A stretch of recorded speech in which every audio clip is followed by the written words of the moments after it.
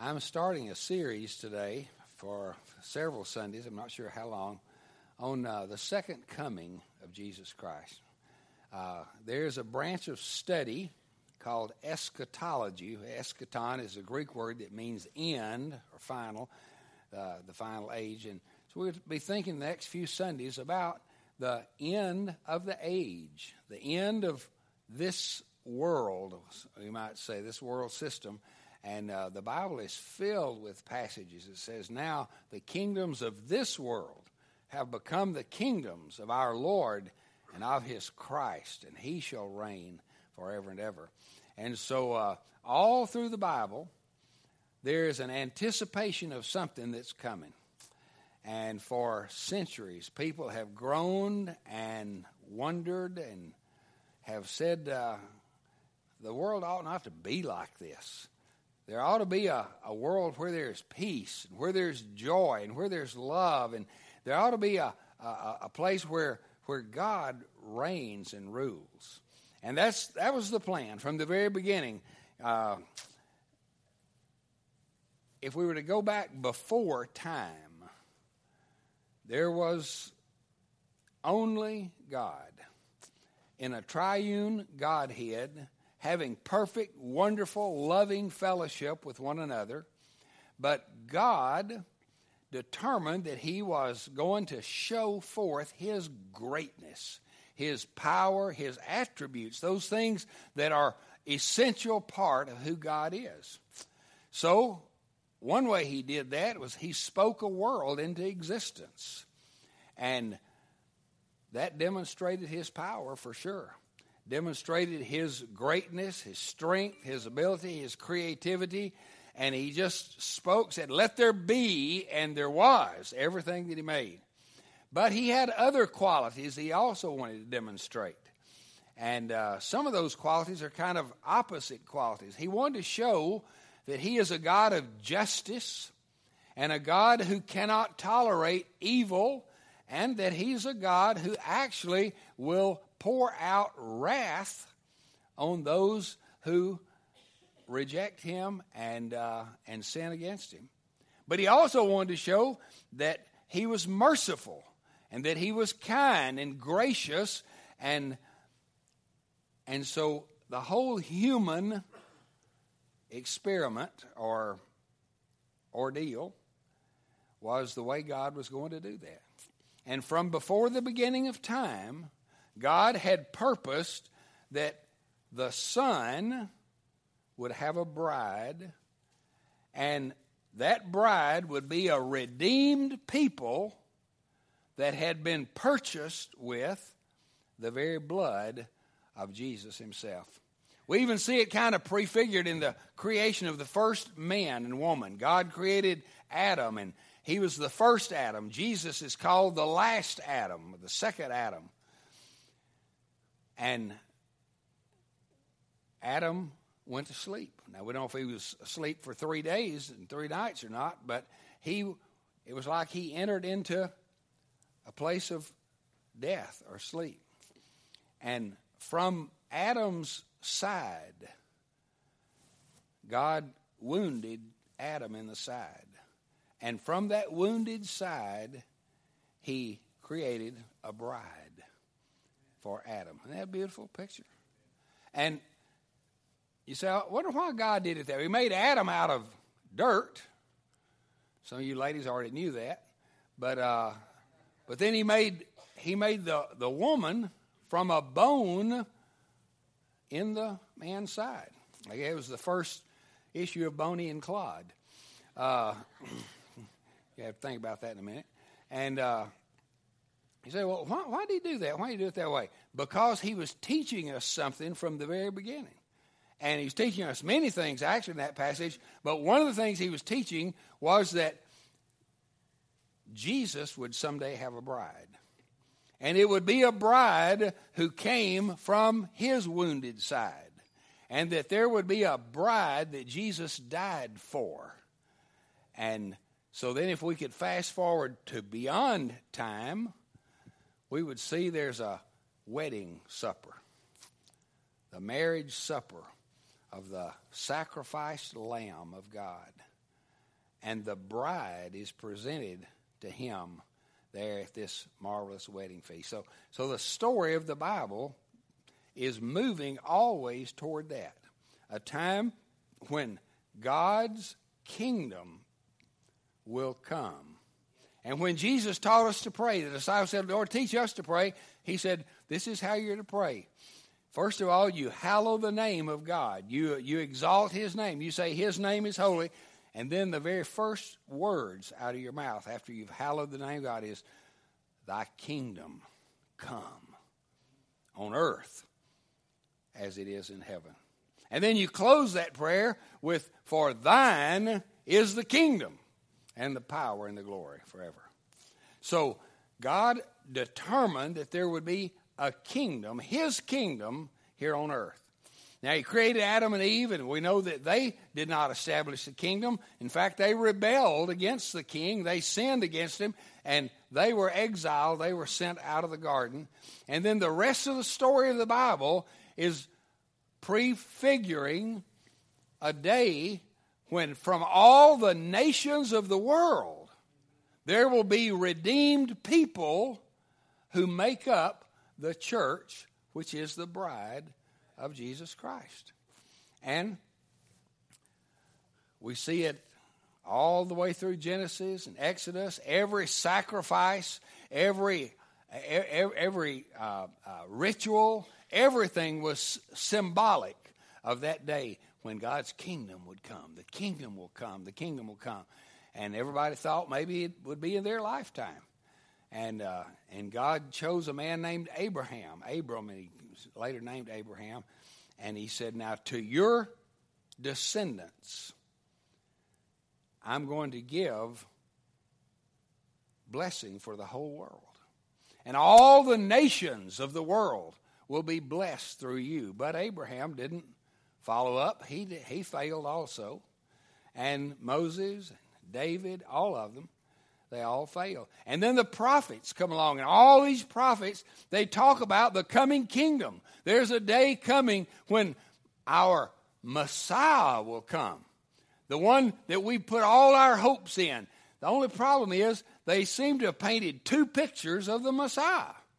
There was one picture of, the main picture was him as a reigning king, that he would come riding on a white horse and have a sword in his hand, and he would conquer and he would defeat all the enemies of God, and he would establish his kingdom here on this earth. But then there were other pictures of that Messiah that indicated that he was going to be a suffering servant, and that somehow or another he would actually be put to death and rise from the dead. And they couldn't figure those things out. I mean, you know, the Bible tells over in 1 Peter that even the angels were confused by all this. They were like they were standing on tiptoe trying to figure out what in the world is going on. And I can only imagine when Jesus was being crucified, there were legions of angels. No doubt there were legions of angels with drawn sword just waiting for the command or permission to go and rescue him. But Jesus said, no, it's for this purpose that I've come into the world. And all through the Gospel of Mark up until this time, we've been hearing him talk about the kingdom of God, the kingdom of God, the kingdom of God.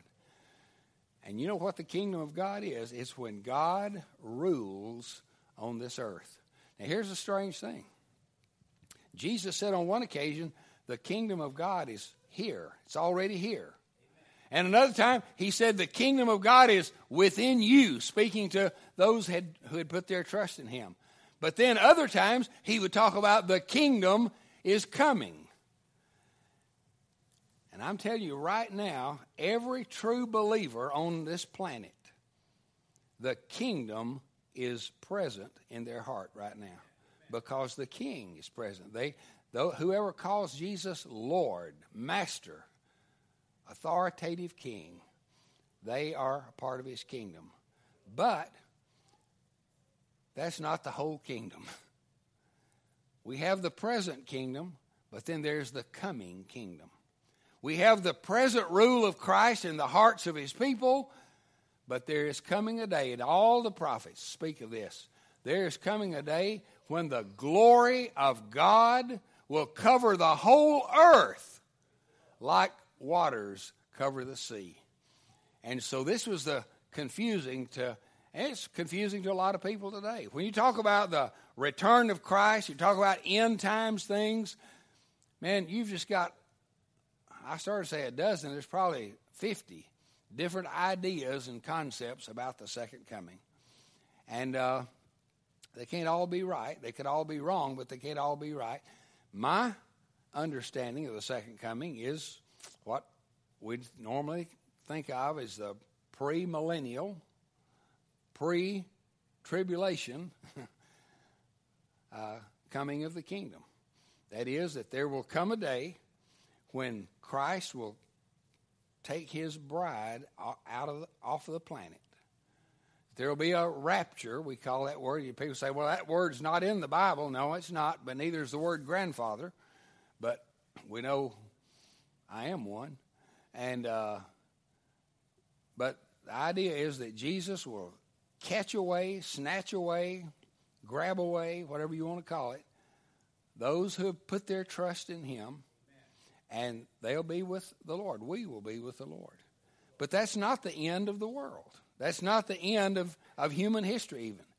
Then there's at least 7 more years in which there will be a conversion of Israel to faith in Jesus, and multitudes of Jewish people will not only believe in Jesus as their Messiah and Savior, but they will become like the Apostle Paul. They will be preaching the kingdom all over the world.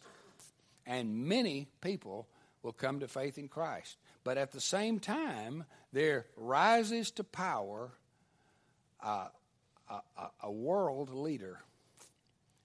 And we call him the Antichrist, the beast, he's called in the book of Revelation. The man of sin, the son of perdition, he's called other names. But he will try to establish a worldwide authoritative rule that will be his kingdom. And he will have what the Bible refers to as a false prophet who is a religious leader. This man is the political leader, and then there's a religious leader that actually helps enforce all of this man's authority and plans. And there'll be he'll make an agreement with Israel. He will actually sign a peace treaty with Israel for 7 years. But in the middle of that 7 years, he violently breaks that treaty. And he invades Israel and seeks to totally wipe out the entire Jewish population and also the entire believing population that have believed through the witness and testimony of those Jewish believers. And for 3.5 years, there will be on this earth what's called the Great Tribulation. Now, Jesus taught us that in this world we're going to have tribulation. So there is a sense of tribulation going on all the time to one degree or another, but nothing like it will be in that last 3.5 years. And then at the end of that 3.5 years, at the end of the 7 years total, Christ himself will come back. And he will come back to execute justice and judgment on those who have rejected him and despised him. He will pronounce judgment upon the beast and upon the false prophet and upon Satan himself. And Satan will be bound for 1,000 years, and for 1,000 years, life on this planet will be without the tempter, will be without Satan sowing his lies and doing his worst. And then at the end of that 1,000 years, there will be a brief rebellion, and Christ will put an end to that, and then we move into the eternal state. Now, that's just a real, very brief outline. But the disciples in Jesus' time were also very interested in what was going to happen in the future. And so in Mark chapter 13, Jesus has been in the city of Jerusalem for a couple of days during the day, and they're getting ready to leave the city for this is the final day. This is the day before Jesus is going to come back and be arrested and crucified. And chapter 13, verse 1 says, "And as he came out of the temple, one of his disciples said to him, 'Look, teacher.'" And they point back here. They're going out to the east, and they look back, and the temple is just absolutely stunning. They say, I've read, that it was considered to be the most beautiful building in ancient times, that it was more beautiful than the Parthenon or any of the other buildings. It was totally covered. It was gold-plated. And they said that especially in the morning, if you're on the eastern side, and when the sun rises, said the brightness of it would be so brilliant you couldn't even look at it. But now this is in the evening, and the sun is behind it, and the disciples said, "Look, teacher, what wonderful stones and what wonderful buildings." I mean, it was an amazing building. And by the way, if you go to Israel, they'll take you down under the Temple Mount, and they can show you some of the stones. I mean, they were huge, 60-ton stones. It's still a marvel how they ever got them in place. And this temple, with all those massive stones, was there. And the disciples said, "Man, just look at these beautiful buildings. Can you ever see anything like that?" And Jesus said to them, "Do you see these buildings, these great buildings? There will not be left here one stone upon another that will not be thrown down." And this just must have shocked the disciples beyond words. So, what do you mean? The temple is going to be destroyed? The temple is going to be torn down, and all these stones are going to be thrown down? They could hardly believe it. By the way, it did happen. Just 40 years later, the Roman general Titus marched his soldiers into the city of Jerusalem, killed 1.1 million Jews. They said the blood in the streets was like rivers, that blood was flowing in the streets of Jerusalem. Ancient writers tell us about it. The Bible doesn't tell us about it, but ancient writers who lived during that time tell us what happened. And they took pry bars of some kind, and they pulled every stone down and cast it aside. So it happened.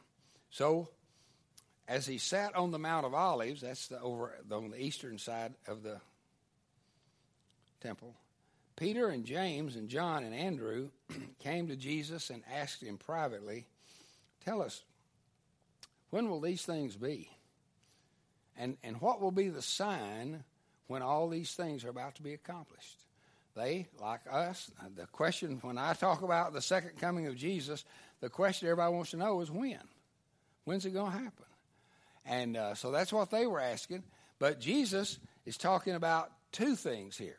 He's talking about the destruction of the temple, which he's just referenced, and then he's talking about his return to establish his kingdom. And he said, "And Jesus began to say to them, 'See that no man leads you astray.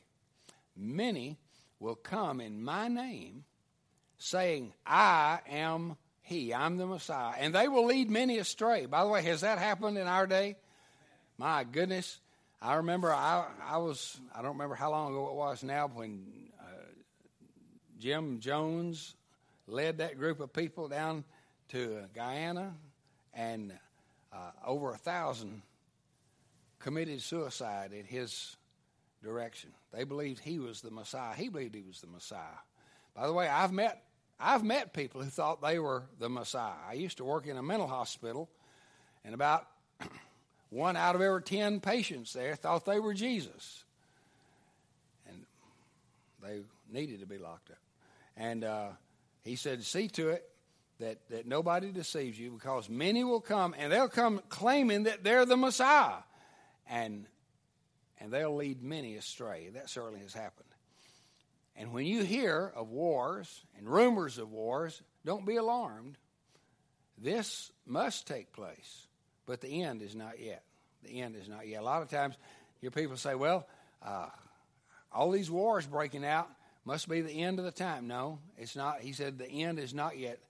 And then for nation will rise against nation, kingdom against kingdom. There will be earthquakes in various places. There will be famines. And these are just the beginning of the birth pains. And I know that all of you ladies that have had a baby, you know that there's a point at which you begin to feel the first contractions. And generally that means that you've got a little time. With some women, it doesn't mean that they have much time, but for some, as they begin to feel these birth pains, they know it's time to get to the hospital. And then those pains increase. And they increase and increase and increase until it's time for the baby to be born. And then there is a kind of a convulsive moment in which the child is born. I know that's not encouraging you too much, but you've already been through it, so you know, okay? But, and Jesus said that's what it is. When all this social, political, international upheaval is taking place, nations against nations, and wars and rumors of wars, famines and earthquakes, just know that that's the beginning of the pains. This must take place. He said, but the end is not yet. I read that. There'll be earthquakes and famines. And then these are but the beginning of birth pains. But be on guard, for they will deliver you. Now he's talking to his disciples, but also I think to us, centuries later, they will deliver you over to councils. You'll be beaten in synagogues, and you will stand before governors and kings for my sake to bear witness before them. Now this all happened to those early disciples that he was talking to.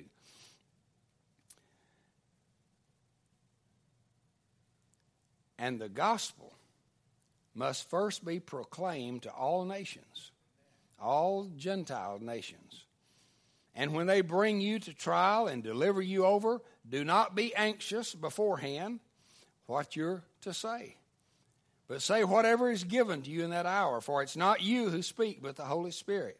And by the way, I've read testimonies of people in Fox's Book of Martyrs and things like that, where people said that's exactly what happened to them.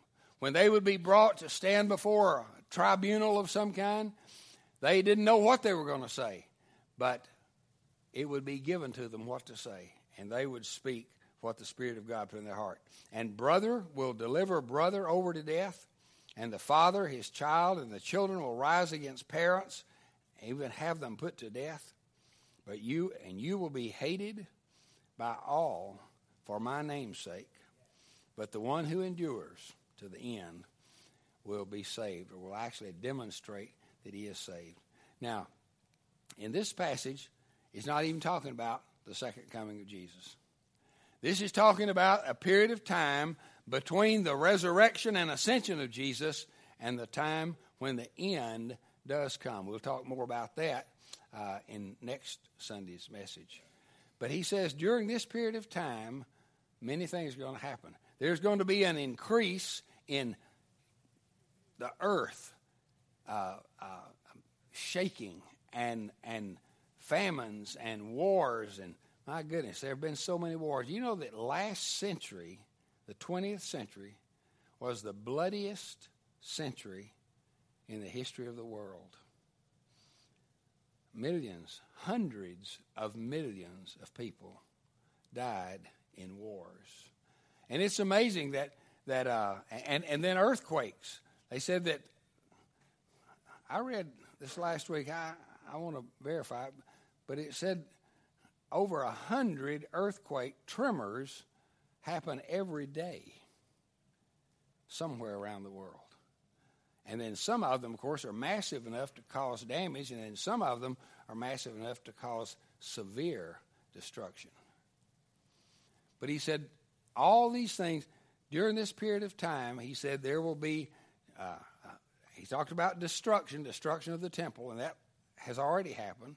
Then he talks about a time of deception where there'd be those who would come and try to turn people away from the truth that is in Jesus. We were talking in Sunday school this morning about how that sometimes some prophet will arise and he's got some new revelation. Man, everybody loves to hear something new and exciting. Dr. Adrian Rogers used to say if it's new, it's not true, because the truth is already established. We know what's true. And when somebody comes up and says, well, God has given me a revelation that nobody else has ever had before, you just kind of say, well, bless your heart, and leave him alone. Sooner or later, he'll probably end up in that mental hospital I was talking about a while ago, or maybe should. And so there's destruction, and then there is this sense of deception. And boy, Satan is a liar. He's a deceiver. He has been a liar from the beginning. It was through the lie that he led Adam and Eve to sin, and it's through the lie that he tries to lead us to sin. But on a world scale, the main lie he tells is lies about Jesus and lies about himself. And then not only will there be destruction and deception, then there'll just be a devastation. He says that the whole world is going to suffer and tremble and shake like a woman about to give birth. But he said the end is not yet. That's not the end. That's just preparation for it.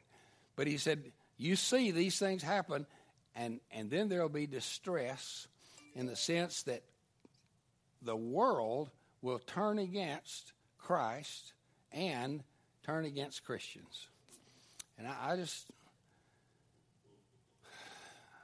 I just know that Christians are becoming more and more and more the hated group. As a matter of fact, you can say almost anything ugly about Christians and get away with it. But if you say something ugly about gays or lesbians, if you say something ugly about almost any other group, transgenders or whatever, you'll be labeled as a hater. But people can say all they want to about Christians and about Christ, and the world applauds them. And I pray for revival. I really do. I pray that can be reversed, and it could be. I'm not saying that we're in the exact end days, but again, we could be. Because certainly all of this we're seeing take place right around us today. Earthquakes, famines, hating Christ's people. And I just want to mention something, and you might take this with a grain of salt. Hey, I could be wrong on this. But it would not surprise me to see the Antichrist arise out of the Islamic world, Islamic faith. I used to believe, and have for years, that the Antichrist would arise out of the revived Roman Empire.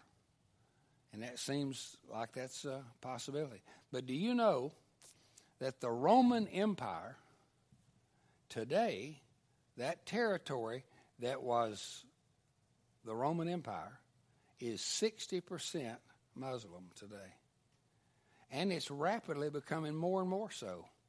Europe is falling to Islam. And there could very well be a time when almost all of Europe is under Islamic rule. And Islam has an eschatology too. They believe that, now they don't believe that Muhammad is coming back because they know he's dead and buried. But they believe that Allah is going to raise up the Mahdi, M-A-H-D-I. Sometimes he's called the 12th Imam. And that he will be the one who establishes the worldwide caliphate, and that he will be the one that brings Islamic rule to the whole world. But they also teach in their eschatology that not only is the 12th Imam coming to power, but that Jesus is going to come back. They do believe that Jesus ascended to heaven. They don't believe he died for our sins. They don't believe he even died on the cross. But they do believe that he was taken up to heaven. And they believe that Jesus is going to come back, but he's not coming back to do what the Bible says he's coming back to do. He's coming back to announce that he was not the Messiah. He's coming back to convince all Christians that they've been wrong over all these times. They believe that he's coming back to actually discover some hidden scrolls that will say that the New Testament writings were all false. Now, you can just read in the Quran. I don't encourage you to read the Quran, but in the Quran and in the Sunnahs, they teach this. And then they also teach that a third person is coming, the Dajjal, and that he will, they believe Jesus is coming back on the wings of two angels, by the way, and they believe that the Dajjal is coming and that he is the Antichrist. But if you read what they teach, the one they call the Antichrist is really Christ. And they believe that Jesus, their Jesus, who's not anything like our Jesus, is going to kill the Dajjal. And then Jesus is going to get married, and he's going to live a full life, and then he's going to die and be buried next to Muhammad. That's just weird, isn't it? But you talk to, especially a Shiite Muslim, they believe this very strongly. And they believe that the 12th Imam is going to raise up an army of millions of people who will march under a black flag. And on that black flag will be written just one word, the Arabic word punishment. Punishment. And that this army will go throughout the world, and those who refuse to convert to Islam will be put to death. And they're not bashful about teaching this. It's as much a part of their teaching as our second coming of Jesus is to our teaching. And so you can see how that if the Antichrist is Islamic, they've already demonstrated in many, many places in the world that they will kill Jews and Christians and anybody else who refuses to acknowledge Allah as the true God and Muhammad is his prophet. And if that's the case, I mean, the Roman Empire, when you read the book of Ezekiel, chapter 38, it gives a list of the 7 or 8 nations that will join together to fight against Israel. All 8 of those nations are Muslim nations today. It's just amazing. And but what Jesus is saying is that all of this destruction of the temple, this deception by false teachers, this devastation brought about through the earth shaking, and the distress in which believers will be forced to either recant their faith or face execution. He said all of those things are in preparation for the return of Christ and the establishing of the kingdom of God. And we're seeing all those things. We've seen all those things happen and are happening now. Right? See that? So what then will trigger what we think of as the last days of the last days? We are in the last days right now. The last days started when Jesus rose from the dead and ascended back to the Father, and the Holy Spirit was given at Pentecost. That was the beginning of the last days. But we are now, I believe, in the last days of the last days. And he's going to tell us that something is going to happen in Israel that will start the clock ticking again. And by the way, Dr. Harry Ironside, who pastored at Moody Bible Church back in the late 1800s and early 1900s, he said, when the Bible says that Israel will be a nation, then Israel must become a nation again. And he said, I don't know how it's possible, because they don't have a homeland. They don't have a temple.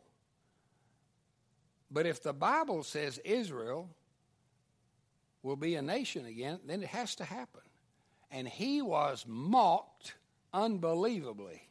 He was laughed at, ridiculed, and I've read articles that were written about him questioning his sanity. But he said, look, all I'm saying is that if the Bible says that in the last days Israel will play a part, there has to be an Israel someday. And I want you to know, in a week and a half, Israel, national Israel, will be celebrating its 70th birthday. Who would have ever believed, even in 1920, 1930, who would have ever believed that Israel would be a nation again? And Israel is the key to a lot of this, and that's why Jesus is talking about what happens in Jerusalem. And he talks about, in the next few verses, a beginning of the end. All right, well, I want to ask if there are any questions, but I can't because we need to go. But, by the way, if you have some questions that you would like for us to try to deal with, write them down on a piece of paper and put them in the offering plate.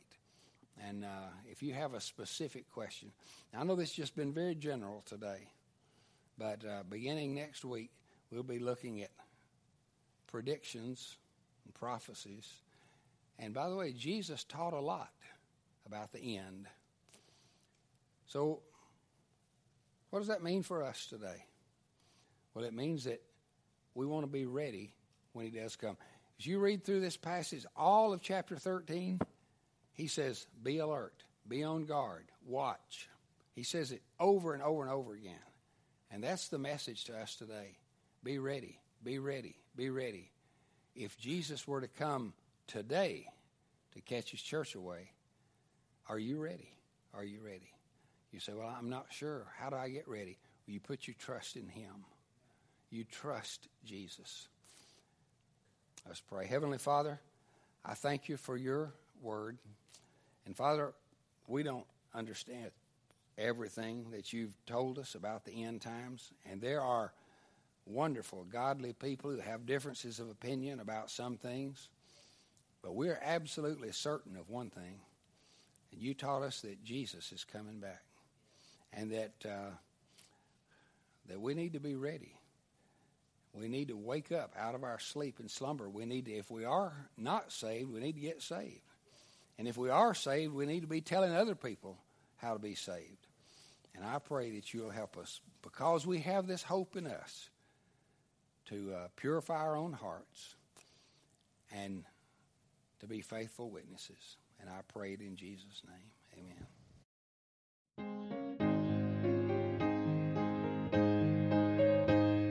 Thank you for listening to today's podcast.